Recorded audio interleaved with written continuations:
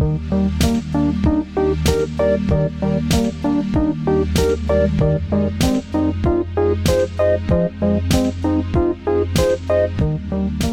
us in. What is your meat-based high protein tagline? You're already hinting at what my tagline was going to be. Oh. Hi, everybody, and welcome to Maintenance Phase, the podcast that just wants to know where you're getting your protein. Where are you getting your protein? Aminos? Are you set for aminos? Are you getting enough aminos? You are a woman who lives in Portland and has a lot of vegans and vegetarians in your life. Correct. I'm Michael Hobbs. I'm Aubrey Gordon. If you would like to support the show, you can do that at patreon.com/maintenance phase. You can buy t-shirts, mugs, tote bags, all manner of things at TeePublic. And you can subscribe through Apple Podcasts. It's the same audio content as Patreon. Patreon. My quiet little repeating machine. I know. I keep trying to throw you off, and it never works. Today, we're getting in a little time machine, and we're going back to 2011, apparently. This is a listener request. This is, since we did our Super Size Me episode, this is by far the most requested, movie debunking for us to do. Yes. Today, we are talking about Forks Over Knives, which came out in 2011, and I think it was one of the first streaming documentaries. I think it was when everybody was getting Netflix. Mm-hmm. A huge number of people watched this movie. The book based on the movie was the #1 New York Times bestseller. Yeah, this comes from an era where there was a lot of media about cord cutters. Yeah. You wouldn't have cable anymore? Imagine. So what do you know about Forks Over Knives, Aubrey? What I remember its hypothesis as being is that a vegan diet was healthier and that it would lead to a longer life and that it would prevent chronic diseases. And it was about sort of the origins of disease being with eating meat and dairy. Yes. Am I getting that right? Am I in the right neighborhood? If anything, you're underselling it. Oh, wow. This movie explicitly says that a vegan diet will prevent and reverse all forms of chronic disease. Okay, good. Heart disease, diabetes. At one point they mentioned dandruff. Halitosis. Yeah. Flatulence. That's one thing I know that it won't solve. But then, because this is a left-wing podcast, I feel like we have to start with a series of tedious disclaimers and meta conversation about what we're going to do in this episode. Let's do it. Let's roll. So I really did go into this fresh. I have never seen this movie. I have never been a sort of pro-vegetarian person, but I've also never been an anti-vegetarian person. I have a lot of vegetarians and vegans in my life.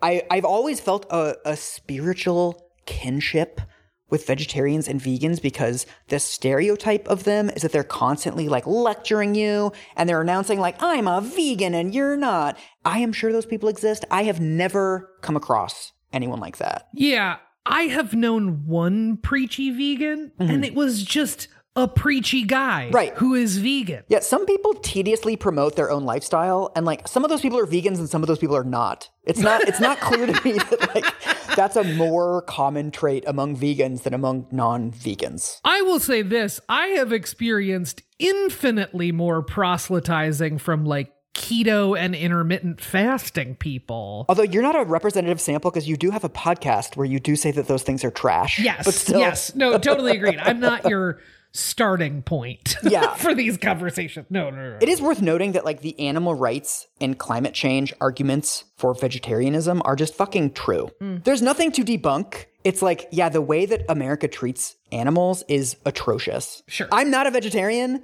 but it's totally indefensible the way that we treat animals. And also the climate and water impacts of a meat-eating diet are worse than a vegetarian vegan diet. They just are. This also seems like a good place for our standard issue sort of reminder. You should eat however you want to eat. We don't care. Yeah. Do what's right for you. We're going to talk about a movie and how this movie sells this particular way of being and sort of way of eating. But we're not talking about the individuals who eat in that way, nor are we passing judgment on what anyone else chooses or chooses not to eat. Yeah, it's a very weird movie because it is just straightforwardly a propaganda film, and most of the factual claims in the movie do not hold up to like even the most cursory scrutiny, but it's propaganda in service of something that I think is good. Yeah. Like, I think vegetarian diets are fine. Yeah. And if you want to be a vegetarian for literally any reason, then like you should do that. Yeah, that's right. I actually really appreciated this movie because, first of all, it does a lot of things that I think are illustrative of like the nature of like how propaganda works and like how you can convince people of things without technically lying, but just through like selective omission of important context. And also I learned a lot watching this and debunking this. Like I went down some really interesting rabbit holes. So mostly like we're just going to go through the movie and I'm just going to tell you what I learned. It feels really interesting to me because it's rare that you and I both go into a topic pretty fresh, like aware of the cultural conversations around it, but like neither one of us had seen this film. Neither one of us had done the deep dive into sort of like health claims around veganism and vegetarianism. Yeah. I am like you, I am not a vegetarian, not a vegan, not plant-based. I like eat meat, but not very much. Yeah, that's kind of where I am too. Wherever this lands, cool. Yeah. You know? So let's kick ourselves off by watching the first couple minutes of this movie, the opening montage. I love this. Clearly, the Western diet is taking a toll. This should serve as a wake-up call. We have a growing problem, and the ones who are growing are us. Food. It's central to our lives and traditions. Every special occasion seems to involve food and feasting. But could some of these same foods, including several that we think are good for our health, also be causing many of our most serious health problems? Indeed, we're facing a massive health crisis. No less than 40% of Americans today are obese, and about half of us are taking some form of prescription drug. This could be the first generation of children in the United States that lives less than its parents. We spend $2.2 trillion a year on health care, over 5 times more than the defense budget. Yet we're sicker than ever. But could there be a single solution to all of these problems? A solution so comprehensive, yet so straightforward, that it's mind-boggling that more of us haven't taken it seriously? Someone has to stand up and say that the answer isn't another pill. The answer is spinach. A growing number of researchers claim that if we eliminate or greatly reduce refined, processed, and animal-based foods, we can prevent, and in certain cases even reverse, several of our worst diseases. They say all we need to do is adopt a whole foods, plant-based diet. It sounds almost too simple to be true. This is like the example. This is like the template for fat people are killing us all. Right. You can't tell from the audio, but this includes a lot of footage of like headless fat people walking around. I mean, it really did feel like, oh, here we are in 2011. Yeah. Like it felt like the really kind of shouty coverage that we got about this stuff for a long time. Also, a lot of maintenance phase cameos in there. We get Richard Carmona, the attorney general, who started the like terrorism is the threat from without and obesity is the threat from within, the greatest threat to our national security. We got Bill Maher. Bill fucking Maher. An authority on diet and lifestyle, obviously. The answer is spinach. Take the stairs.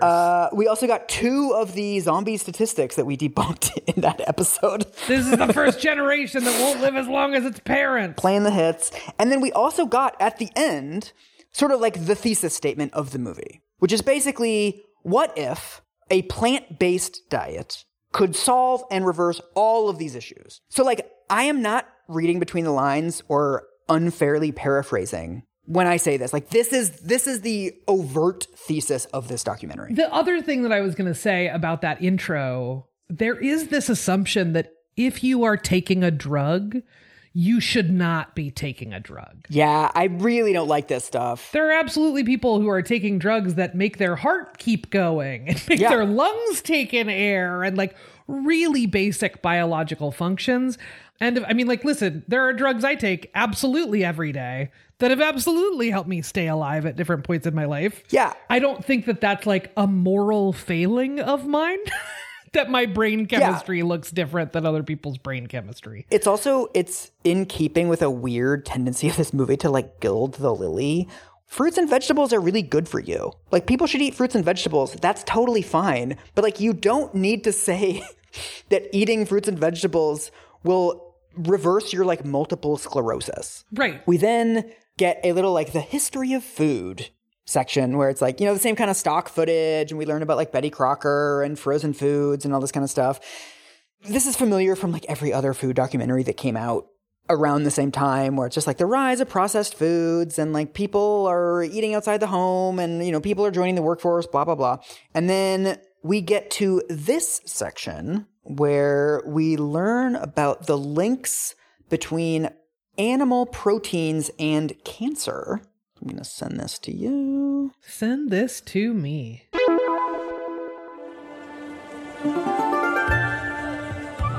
In the mid-1960s, Dr. Campbell was in the Philippines trying to get more protein to millions of malnourished children. To keep costs down, he and his colleagues decided not to use animal-based protein. The program was beginning to show success. But then Dr. Campbell stumbled onto a piece of information that was extremely important. It centered on the more affluent families in the Philippines, who were eating relatively high amounts of animal-based foods. But at the same time, they were the ones most likely to have the children who were susceptible to getting liver cancer. This was very unusual, since liver cancers are mainly found in adults. But just the mere fact that they occurred in children said, there's something here. This is pretty significant. Shortly afterward, Dr. Campbell came across a scientific paper published in a little-known Indian medical journal. It detailed work that had been done on a population of experimental rats that were first exposed to a carcinogen called aflatoxin, then fed a diet of casein, the main protein found in milk. They were testing the effect of protein on the development of liver cancer. They used two different levels of protein. They used 20% of total calories, and then they used a much lower level, 5%. 20% turned on cancer, 5% turned it off. They love getting the shot of that Arby's sign. I know. I've been to that Arby's. I mean, I haven't been to it, but like I've been by that Arby's. Yeah, you can tell they're going back to the history of food stuff. Boy, they really are. They're like, Americans discovered Arby's. Okay. So I will say, on the face of this, I'm sure that you're going to be like, this never happened and this paper was never written or something like that. But what I will say is just like, on the face of it, I find it really fascinating that the presumption that because this particular health phenomenon existed within children of affluent people, that like the first place that they went to was diet to explain it. It's really odd to just be like, it has to be their diet and it's gotta be the meat. Like, what? One thing this documentary does, and a lot of documentaries do, is they bombard you with a lot of information very quickly. And at the end of it, you're left with this impression, right? Of like, okay, wealthy kids in the Philippines were getting liver cancer.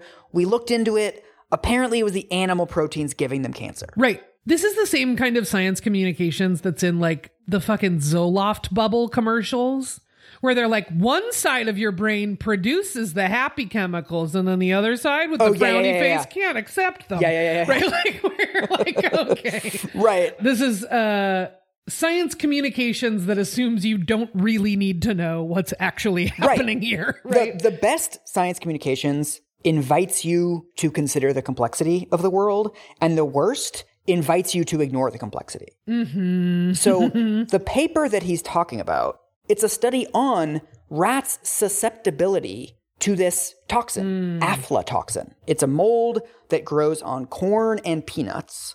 And so this was a real problem in a lot of countries for a long time. In humid environments, this mold grows. When you harvest the crops, you also harvest the mold, and kids end up eating this toxin. And yes, kids get liver cancer. Kids get all kinds of really awful effects of this toxin from eating mostly peanuts, but also corn, especially in the developing world. What they're doing is they're not looking at whether milk protein causes cancer in rats. They're exposing rats to this carcinogen, to huge doses of this carcinogen. And then some of them are like little vegan rats, and some of them are not vegan rats. and you're like, oh, the non-vegan rats got tumors, which is true.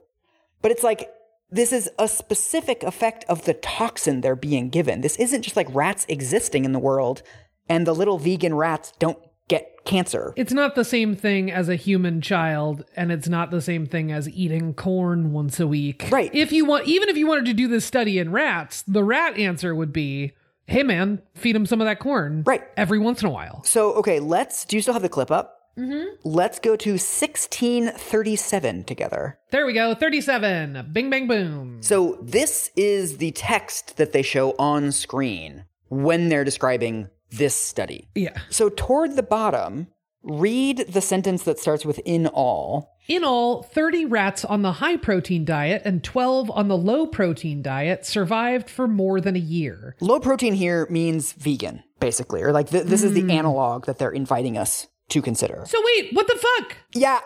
More of the high protein diet rats survived? So the vegan rats were twice as likely to die. They had to stop the study because the little vegan rats kept dying. So it's not useful for understanding humans. And also, it says the opposite of what it was going to say. Exactly. I feel like this is my new way of documentaries, is just pause on every block of text and be like, hang the fuck on, we're reading this entire thing. So when they talk about this obscure study published in an Indian journal, the study is part of a two-part study. One of the studies, which is what they're referring to here, is about the growth of tumors in the rats.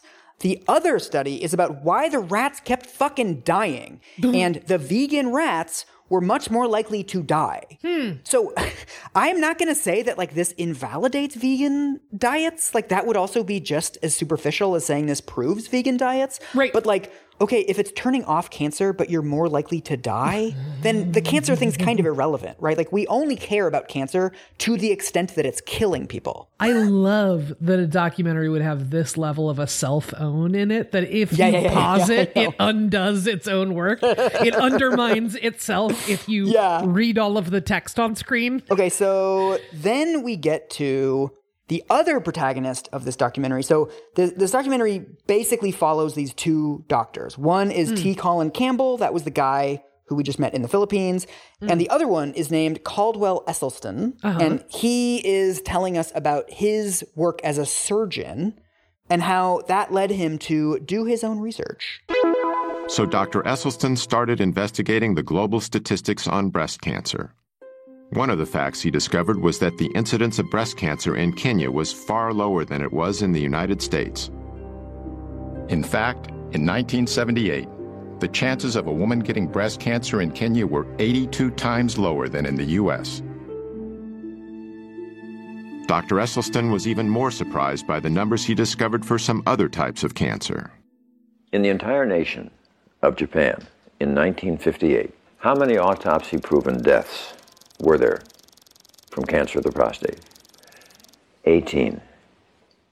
In the same year, the U.S. population was only about twice the size of Japan's, yet the number of prostate cancer deaths exceeded 14,000. Dr. Esselstyn also discovered that in the early 1970s, the risk for heart disease in rural China was 12 times lower than it was in the U.S. And in the highlands of Papua New Guinea, heart disease was rarely encountered. Even more compelling to Esselstyn was some historical data that had long been overlooked. In World War II, the Germans occupied Norway.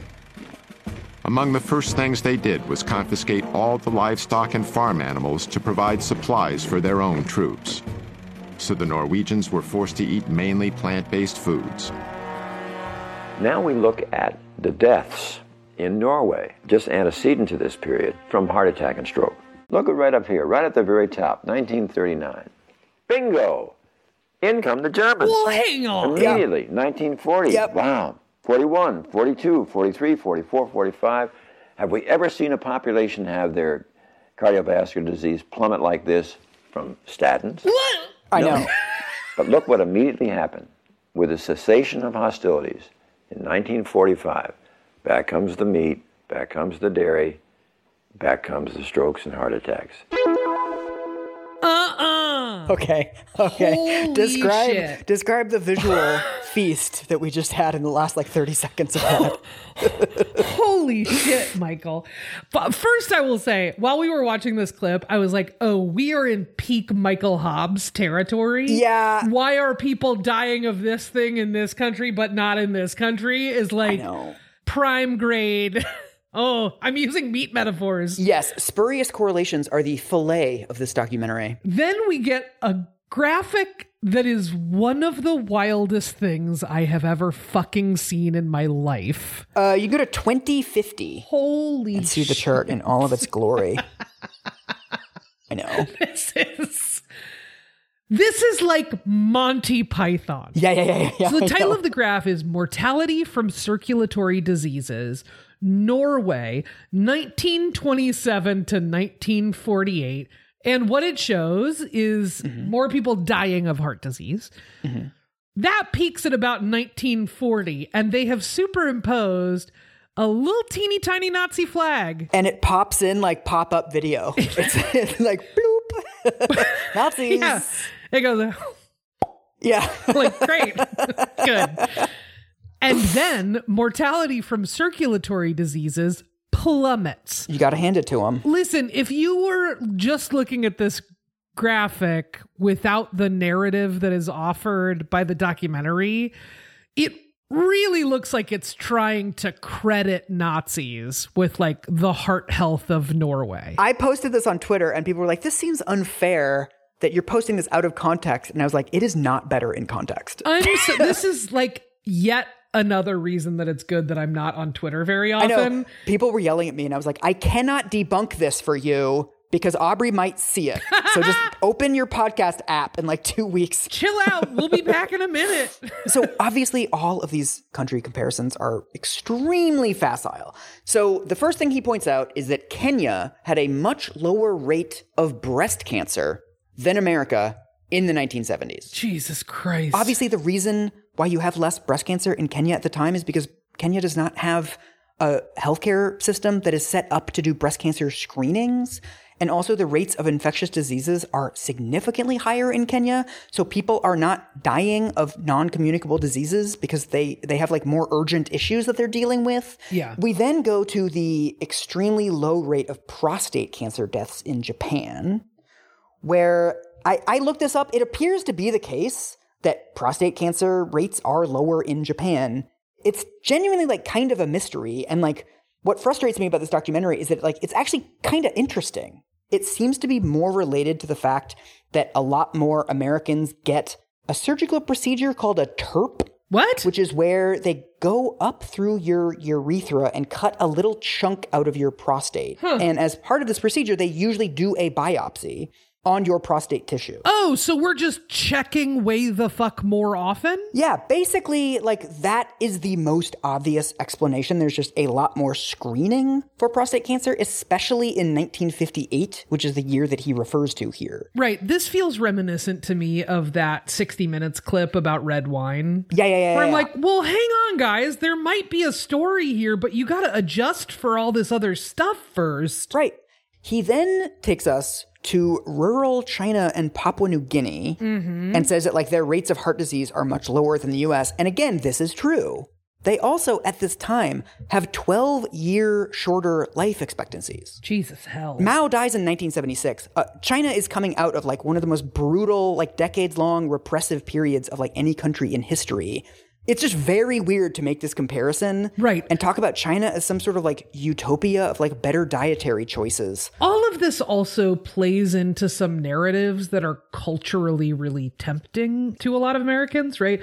One of them is one that we've talked about before. It's in a book called Diet and the Disease of Civilization, which is sort of this belief that our diet is evidence that we are part of a fallen society. Right. When these narratives go in a direction that your brain was already headed, when they tell you things that you were already kind of thinking, those are points that are more likely to land for you. Right? That takes us to Norway and the Nazis. Tell me about Norway and the Nazis. Nazis. Jesus Christ. I thought this was like super interesting. It is true that the Nazis occupied Norway and like confiscated everybody's livestock and immediately imposed like really strict rationing regimes. People were so desperate for food that they were like growing food in their backyards. A lot more people started fishing just to like get food from the wild. People were like eating moss and shit. Like it is true that the dietary patterns of Norwegians changed very significantly and like very rapidly during this period. What the documentary doesn't mention, though, is what the war did to infectious disease. So there's a researcher named Broda Barnes who wrote a book called Solved, The Riddle of Heart Attacks. And he is looking at this period after World War II. All over Europe, you have like rapidly rising living standards, right? People are getting back to normal and they're rebuilding infrastructure. Employment is really high. They're setting up these healthcare systems, setting up welfare systems for the first time. At the same time, you have an explosion of heart attacks. Right. And so it's like, well, people are doing everything you're sort of supposed to do, right? They have like healthy diets, much better living standards, and yet heart attacks are going up. He starts looking at autopsy data from people in Graz, Austria, and he finds the same pattern that they found in Norway, where there's this huge reduction in heart attacks and then a massive increase. This isn't all of the explanation, but the primary explanation for this effect is tuberculosis. What? Having blocked arteries makes you susceptible to tuberculosis, and it makes you susceptible to heart attacks. It increases your risk of both of them. Before the war, most people would just die of tuberculosis. If you had blocked arteries, you get tuberculosis, you end up dying of tuberculosis. You don't live long enough to have a heart attack. Yeah. After the war, you get treatments for tuberculosis. Yeah. So when you get tuberculosis, you get antibiotics, and then your tuberculosis goes away, you live a couple more years, and then you die of a heart attack because you have all these risk factors. Well, this is also something that has come up on the show before that you have mentioned, which is essentially like how technologies and treatments are changing around these conditions, right? So like we are still talking about heart disease in sort of the way we did in the like 80s and 90s, and treatments for heart disease and mortality rates and all of that kind of stuff look really different now than they did 30 or 40 years ago. Well, what I'm so fascinated by is without any context, you look at Europe after World War II and you're like, holy shit, the heart attacks are going crazy. Like this is really worrying. But actually it's good news, right? Because almost every single one of those people would have died of tuberculosis. What that's actually reflecting is a precipitous drop in tuberculosis deaths. Right. But what it looks like from the outside, or if you only look at this one metric, you're like, oh my God, we're getting so much less healthier. You know, it's interesting as we're talking about this, I'm realizing how many mortality numbers are just completely and totally decontextualized. Totally. I know this like fucked with my brain too. Yeah. The main way that I feel like I encounter mortality numbers in the wild is not unlike this documentary, where it's just like big block letters of a big scary number in red, but it's not stacked up next to, here are some other, similar levels of mortality causers. Right. Like they're not giving you anything to relate it to. They're just saying big numbers at you, and the big numbers sound scary. This takes us back to Norway. So what we find when you look into the actual specifics of Norway, and you're not just trying to like make a point with a graphic or whatever, is that tuberculosis and other infectious diseases exploded in Norway during World War II. So this is from a paper about this. It says, the incidence of infectious diseases increased substantially during World War II in Norway, probably due to the introduction of infectious agents from the large contingent of German soldiers and civilians, up to 450,000, and in addition, 100,000 prisoners of war from Eastern Europe. So basically, a huge influx of people into Norway. Some of those people are carrying tuberculosis and other infectious diseases. And so heart attacks go down because people are dying of other things first. Yeah. They're getting pneumonia, they're getting various other things. Tuberculosis is one of the main causes. And there is actually a big outbreak of tuberculosis in Oslo during World War II.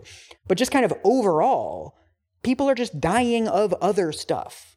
So just like a rise in heart attacks isn't necessarily bad news, a drop in heart attacks isn't necessarily good news. I think, again, particularly after having done a couple of years of this show, I now feel so suspect when I see this kind of decontextualized reporting. Oh, yeah. This one weird trick, and then the graph goes down, and you're like, no, what? Yeah, this I'm way too like mortality pilled to watch documentaries like this. I was like watching it and I was like, it just has the structure of something that's wrong. Right. Like anytime you're like World War II and then the heart attacks fell, I'm like, I think someone's probably written a PhD about this and it's probably significantly more complex. Yeah, this is the reaction that I started to have early on when we were doing the show to headlines with a question mark in it. Yeah. I'm on to you. We're not doing this. So to return to the film, we then go from Nazis to protein. Yeah, the classic progression. There's a whole thing. They do more stuff about how like animal proteins cause cancer, but like it's all this aflatoxin shit.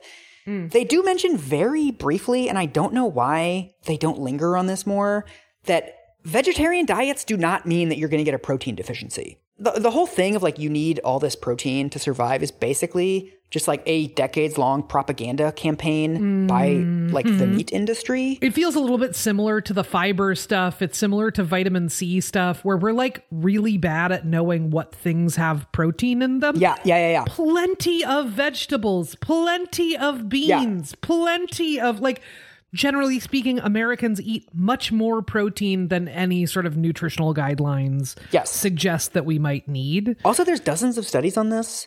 One of the ones that I found, non-vegetarians are getting roughly double the amount of like daily recommended protein, and vegans are getting 1.5 times the recommended amount of protein. Good. And so for non-vegans, we're getting like 15 to 17% of our calories from protein, and vegans are getting 13%. So it's not that big of a difference. And I should say that like those surveys are based on the same dumb food frequency questionnaires that we're always criticizing in other diet studies. I don't like believe biblically in these numbers, but also one of the main problems with these food frequency questionnaires is that people underestimate how much they're eating. Yeah. So if people are saying that this is how much protein they're getting, they're probably getting even more. And then even if you throw out the food frequency questionnaire stuff, which is like totally legitimate, protein deficiencies are just not a problem in the United States. Like people are not going to the hospital with protein deficiencies. I'm guessing they're a problem in as much as hunger overall is a problem. But yeah, this is what you find in the study. So I found a study that is finally just like laying it out like brass tacks. It says, there is a widespread myth that we have to be careful about what we eat so that we don't cause protein deficiency. We know today that it's virtually impossible to design a calorie-sufficient diet which is lacking in protein and any of the amino acids. So basically, when you look at actual protein deficiency cases, it's almost always people with like very rough eating disorders who just are not getting enough food overall. Right. You would legitimately have to try to design a diet that has enough calories but doesn't have enough protein. So unless you're doing this for like a fucking YouTube challenge or something, you're probably fine. My understanding is that this is the case on like a number of nutrients, right? Yeah, you don't need to worry about how much riboflavin you're getting, you know? Oh, yeah. The only exception I found was that like if you're an elite athlete, it turns out you do need more protein or whatever, but like you know that if you're an elite athlete. Like it's not like you're learning this from like an internet listicle for the first time, and like the vast majority of the population is not an elite athlete with like very specific macronutrient needs. Michael Phelps isn't listening to this episode going like, oh, interesting, more protein. Wow. All right. First time ever this. Good to know. We then get a clip about the ability of a vegan diet to reverse heart disease. Okay, so let's I'm go. going to send you a clip. Dr. Esselstyn was getting some powerful data from the research he'd started in 1985. He began with 24 patients, but 6 had dropped out in the first year, leaving him with a total of 18. At the end of 5 years, we had follow-up angiograms, and 11 of the group had halted their disease. There was no progression. And there were 4 where we had rather exciting evidence of regression of disease. These results were astonishing. The diet produced something that medication and surgery never had before: actual reversals of heart disease. They're again making some like very bold claims. The underlying logic is like, you're basically immortal. Right. You will die of old age at, 90 something or 100 and something because nothing's taking you down. He's also papering over some like fairly weird number stuff. Yeah, 4 cases? Yeah. This study that he's talking about, he does eventually publish it. I'm getting a lot of this from a woman named Denise Minger, who is one of the only people to like take this movie seriously and like try to debunk it. So she points out that there's no control group. It's self-selected. People are going to this guy who's like at this point a very prominent like vegan advocate. This is basically just an anecdote ultimately. Even though it's published, it's basically published as like a case study. It's not like a randomized control trial or anything. I can't really debunk that, but it's not clear that this really says anything about vegan diets overall. But what's really interesting is that there are actually studies where these kinds of interventions have reversed heart disease. So one of the most famous ones is, do you know Dean Ornish? Sure, the Ornish diet, for sure. The Ornish diet. My mom was on that for years. This was like a huge presence in our house growing up. Very big, very popular in the 80s. Yes. He's basically like the patron saint of like low-fat diets. This was the guy telling you to like eat carrot sticks. Like this is why your parents were doing that in the 80s.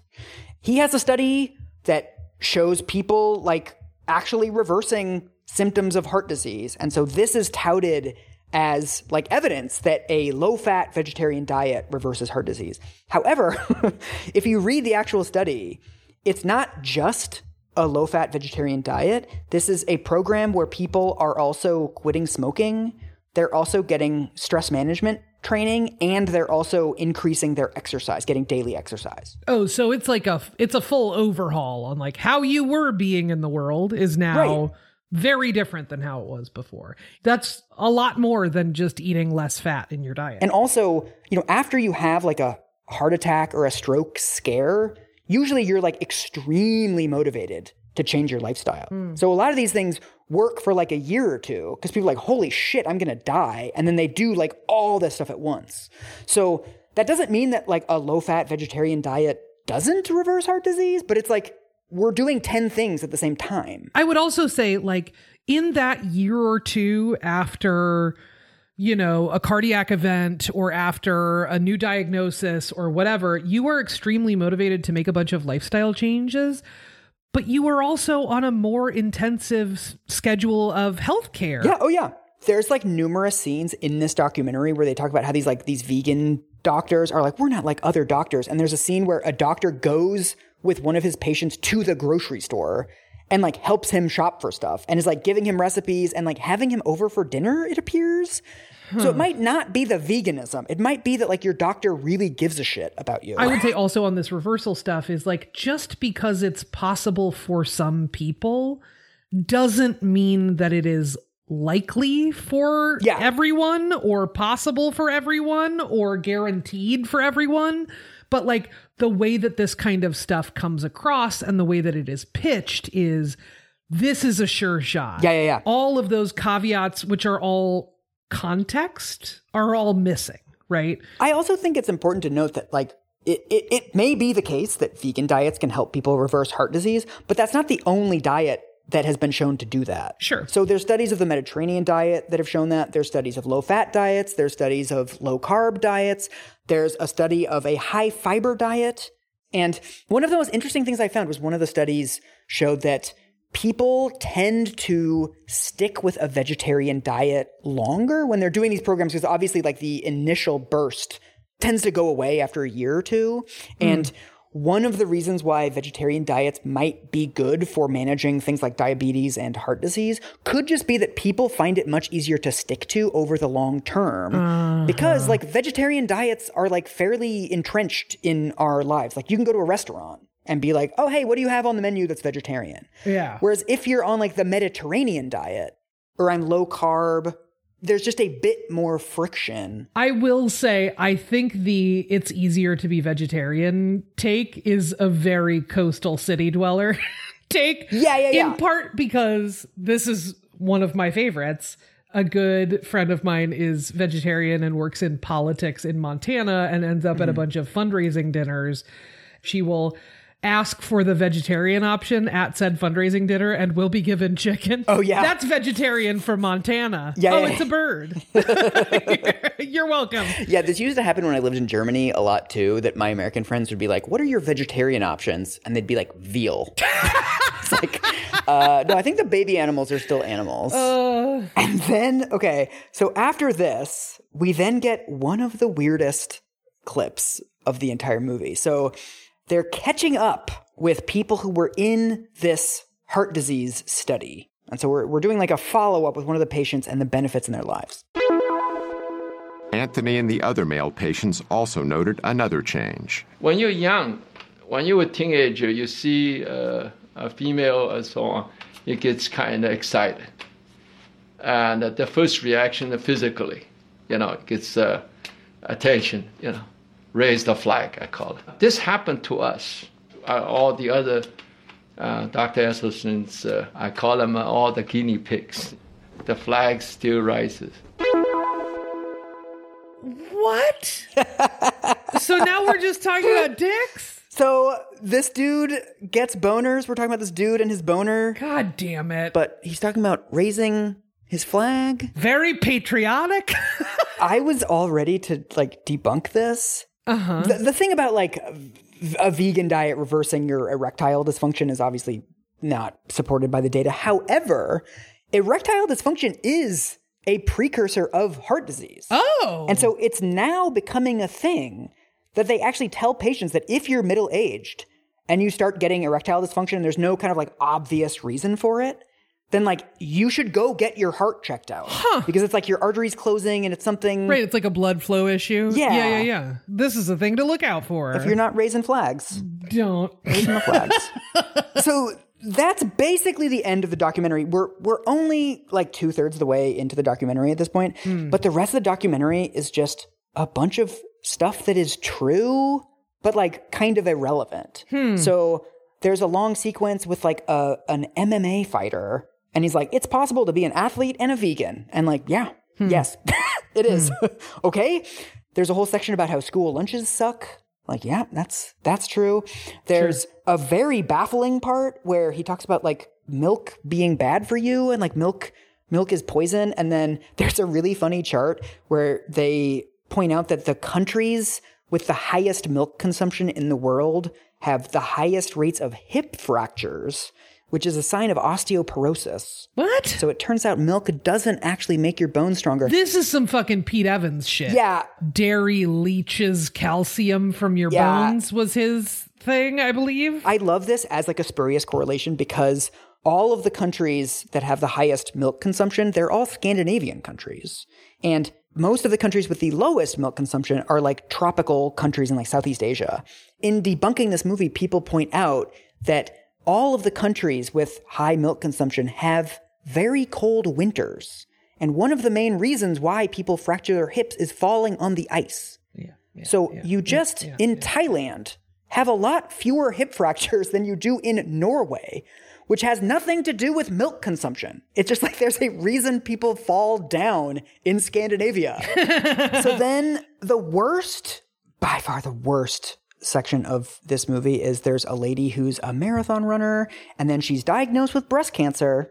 They're like, oh, she was told to get radiation and chemotherapy, but instead she went on a vegan diet and now she's like running Ironmans. Right. We're back in sort of Gerson therapy adjacent territory. Yeah. I like this was where, I mean, not that I had a lot of confidence in this documentary, but I was like, this is really irresponsible. Yeah. Vegan diets are fine, but don't tell people that they fucking cure cancer. What the fuck is wrong with you? I mean, I feel sort of shades of gray that way about most dietary interventions into most health conditions, right? Mm-hmm. If someone is telling you and is not presenting pretty hard and fast data that like X, Y, or Z dietary change means that you cease to have a chronic health condition. Yeah. All of this shit just needs to be tempered and presented in context in order for us to understand it properly. But then this gets us to what I want to spend the rest of the episode on, which is the years-long debate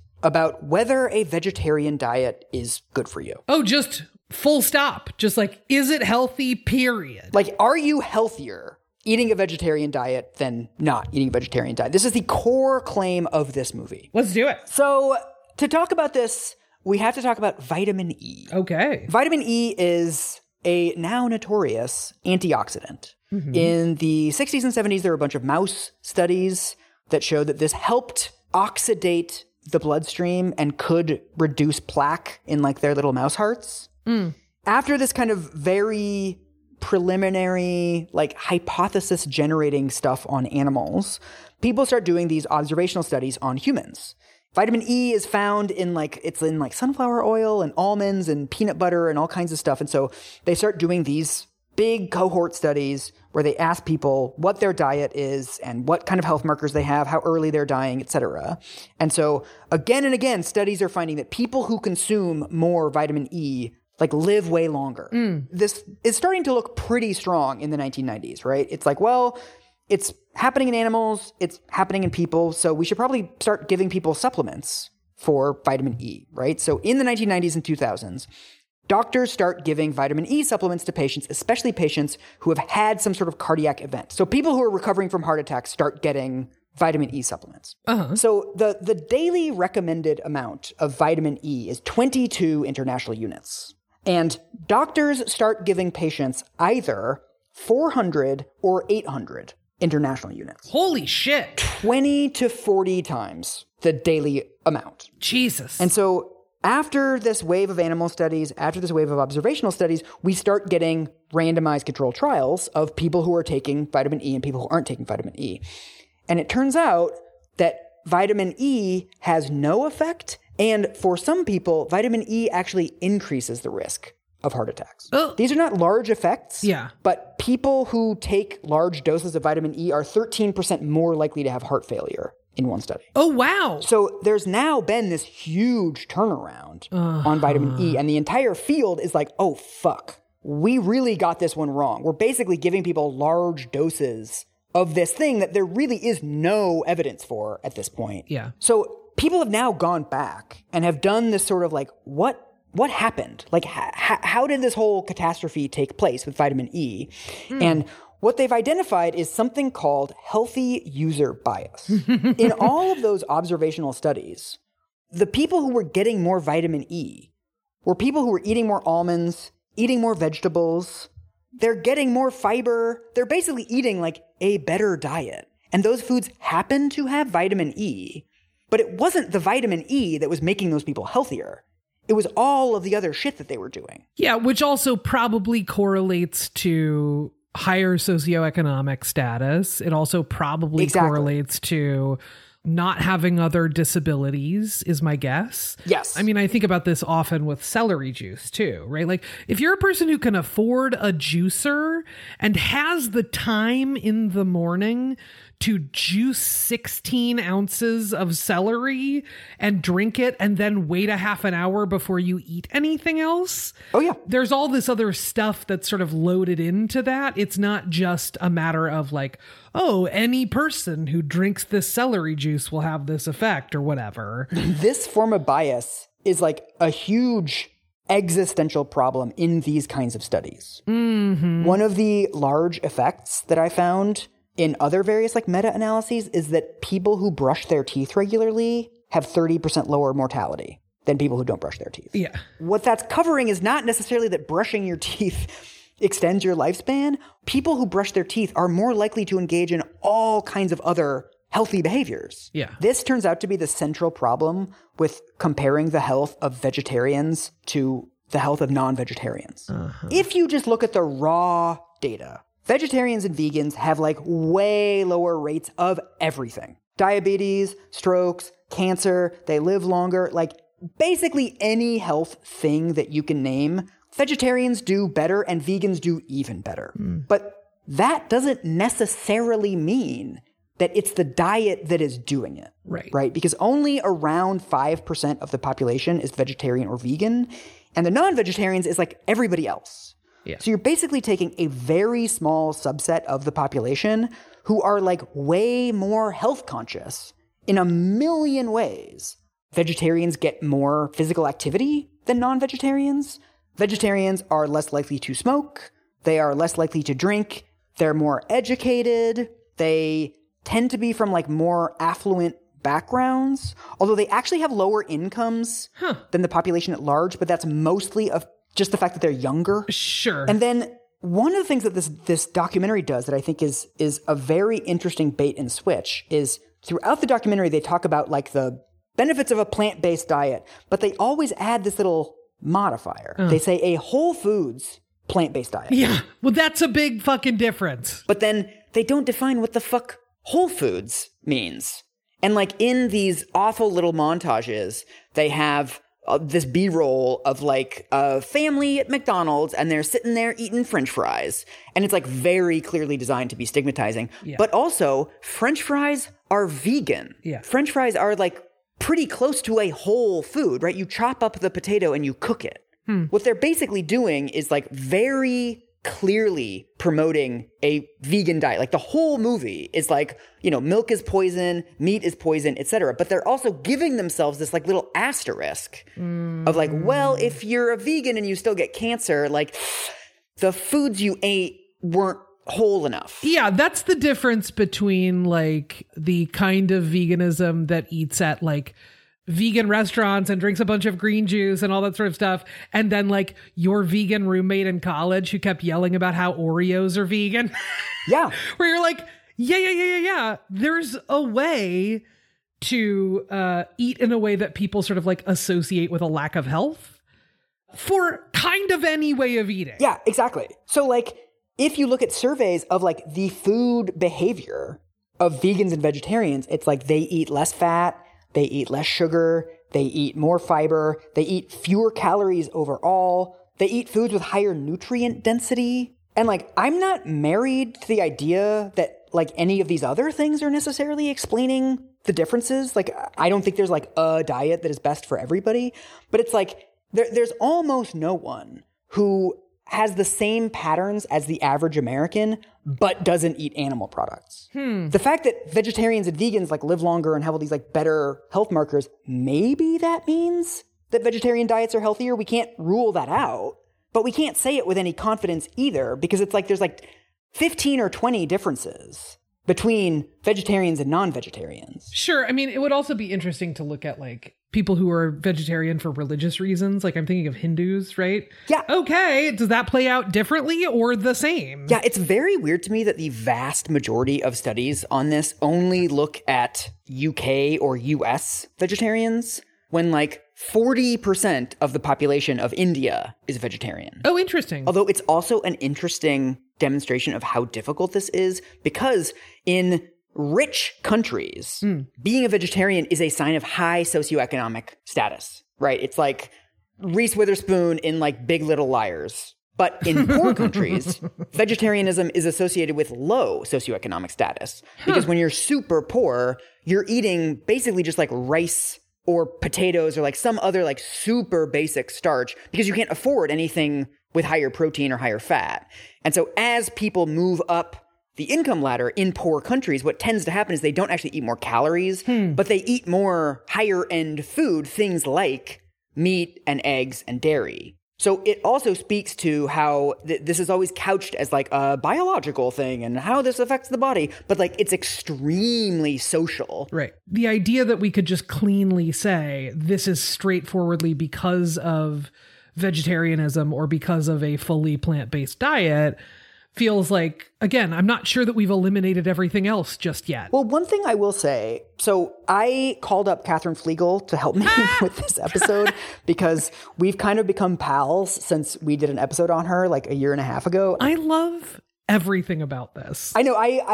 She's like an actual methodology queen. I'm like joking about my methodology queen status, but she like actually knows what she's talking about. So like I check in with her when I have like a technical question. We're like the fantasy football of methodology queens. You know what I mean? Like, no. A lot of the studies on vegetarians versus non-vegetarians do use statistical controls. So like we've controlled for income, we've controlled for age, we've controlled for gender, etc. So statistical controls allow you to compare like for like. So vegetarians on average are much younger than non-vegetarians. So if you're going to do a study, you have to control for age, because otherwise it's going to be like, there were no heart attacks, because like young people don't really have heart attacks. So like controlling for age allows you to compare like 60-year-old vegans and 6-year-old non-vegans, right? And like, you know, rich vegans and rich non-vegans. Like you can hold everything else constant, so you're comparing like for like, which is great. However, you can only control in that way for the variables that you gather. So if you have data on socioeconomic status, then you can control for it. If you have data on gender, you can control for it. Yeah. Very few of the studies that I found controlled for health insurance status. That seems like a big one, dude. I know. And one of the weirdest findings, there's all this research showing that vegans and vegetarians have higher rates of depression and anxiety. But I don't think that's the fucking diets. I think they're more likely to have health care. Sure. A condition of existence at this point is a certain percentage of people are just going to be depressed and anxious. And like the difference is who can access treatment and who can't. Right. So like, I don't think that means anything, but then I also don't think that the health stuff really means anything either, because you can't control for all of the behaviors that distinguish vegetarians from non-vegetarians. This is where the vitamin E comparison comes in. A lot of those studies on people who eat vitamin E live longer, they did control for things like socioeconomic status and gender and age and all this other stuff that you're kind of supposed to control for. But there's some residual stuff that you can't control for because you don't have every single piece of data that you would need to control for. Yeah. So I read a really interesting article about like the problem with observational studies. You know, it used to be that like the threshold for publishing these kinds of studies was like you would need like a 3 to 4 times greater risk to publish something. Like people who eat apples are 4 times more likely to have heart attacks or whatever. A lot of the studies coming out about these kinds of risks and a lot of the studies on vegetarians and vegans, it's like, oh, you're at 10% higher risk of a heart attack. Yeah, which your overall risk for a heart attack was like 1%, and now it's 1.1%. Yeah, it's very small. And then these small gradations are easily swamped by like, oh, all the shit you couldn't control for. Yeah. Another one of the articles that I looked at pointed out that smokers are 20 times more likely to get lung cancer than non-smokers. Sure. And like, you can say like, okay, smokers also have some characteristics that make them different. Like that's, you know, it's a minority of the population. There's other things that distinguish them. But like, if we're talking about a 20 times difference, it's like, oh, well, people who smoke don't get as much sleep. It's like, all right, maybe that knocks it down to like 19 times more likely, right? Yeah. But it's like a pretty decisive impact. So much of this, like this whole field of observational studies, it's tiny effects. And like, given everything else we know about the muddiness of this data and like the bad track record of these fucking studies, like we just can't really say anything. Well, there's also a bunch of stuff that like, there have been illustrated links between these things and heart disease, things like experiencing racism or experiencing weight stigma, right? Like all of these things are linked to some kind of heart health conditions, right? You're not going to be able to control for that stuff necessarily either, right? Like there's just like a bunch of stuff that like structurally is going to be too difficult to build into any one study, right? I mean, I also want to say that like, it also is plausible to me that like, I don't know, vegetarian, vegan diets are better for you. Like none of this rules out vegetarian and vegan diets. And like people, Aubrey, people who go out of their way to like dunk on vegetarians online are like some of the saddest fucking people I've like ever come across. Just mind-numbingly boring. So boring. I came across this first when I was researching our carnivore diet episode where there's these weird fucking meat influencers who like make up these vegans to dunk on. They're like, vegans don't want to admit, meh.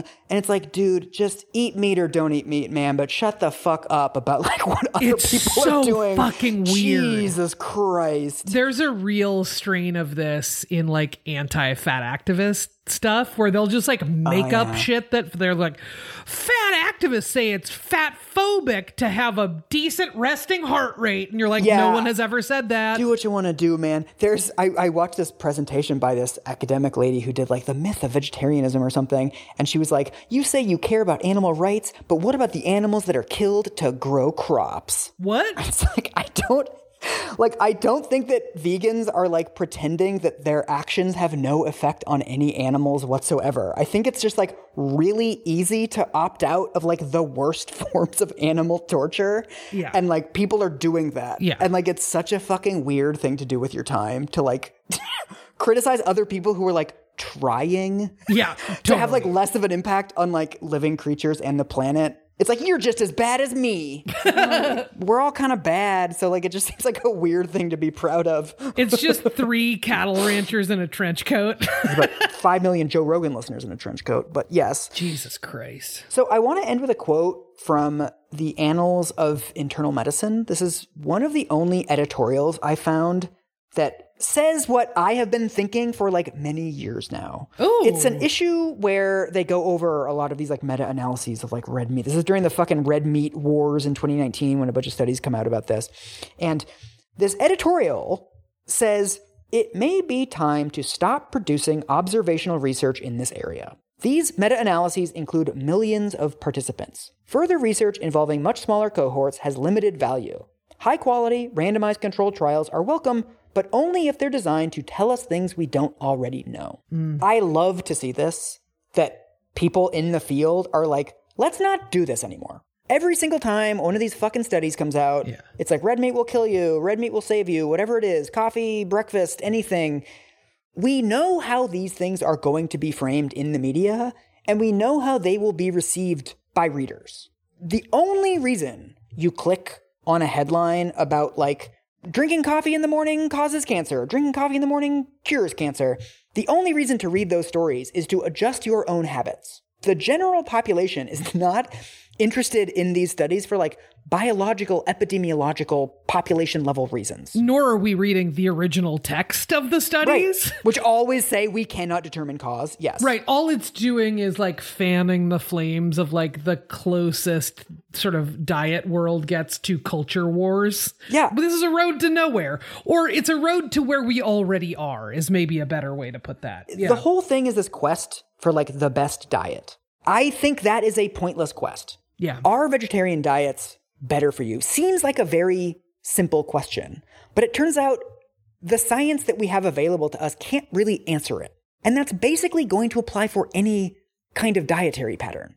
If you are just happier on a vegetarian diet than not on one, then like that works great for you and you should do it. For other people, it's going to be Mediterranean. For other people, it's going to be low fat. For other people, it's going to be nothing. I don't know that more of these studies is really doing very much for us. Okay, so what I'm hearing is that I should go vegan and paleo at the same time? Just hearing you say that made me raise my flag. No, Michael! Oh no, I'm going to HR. That just happened.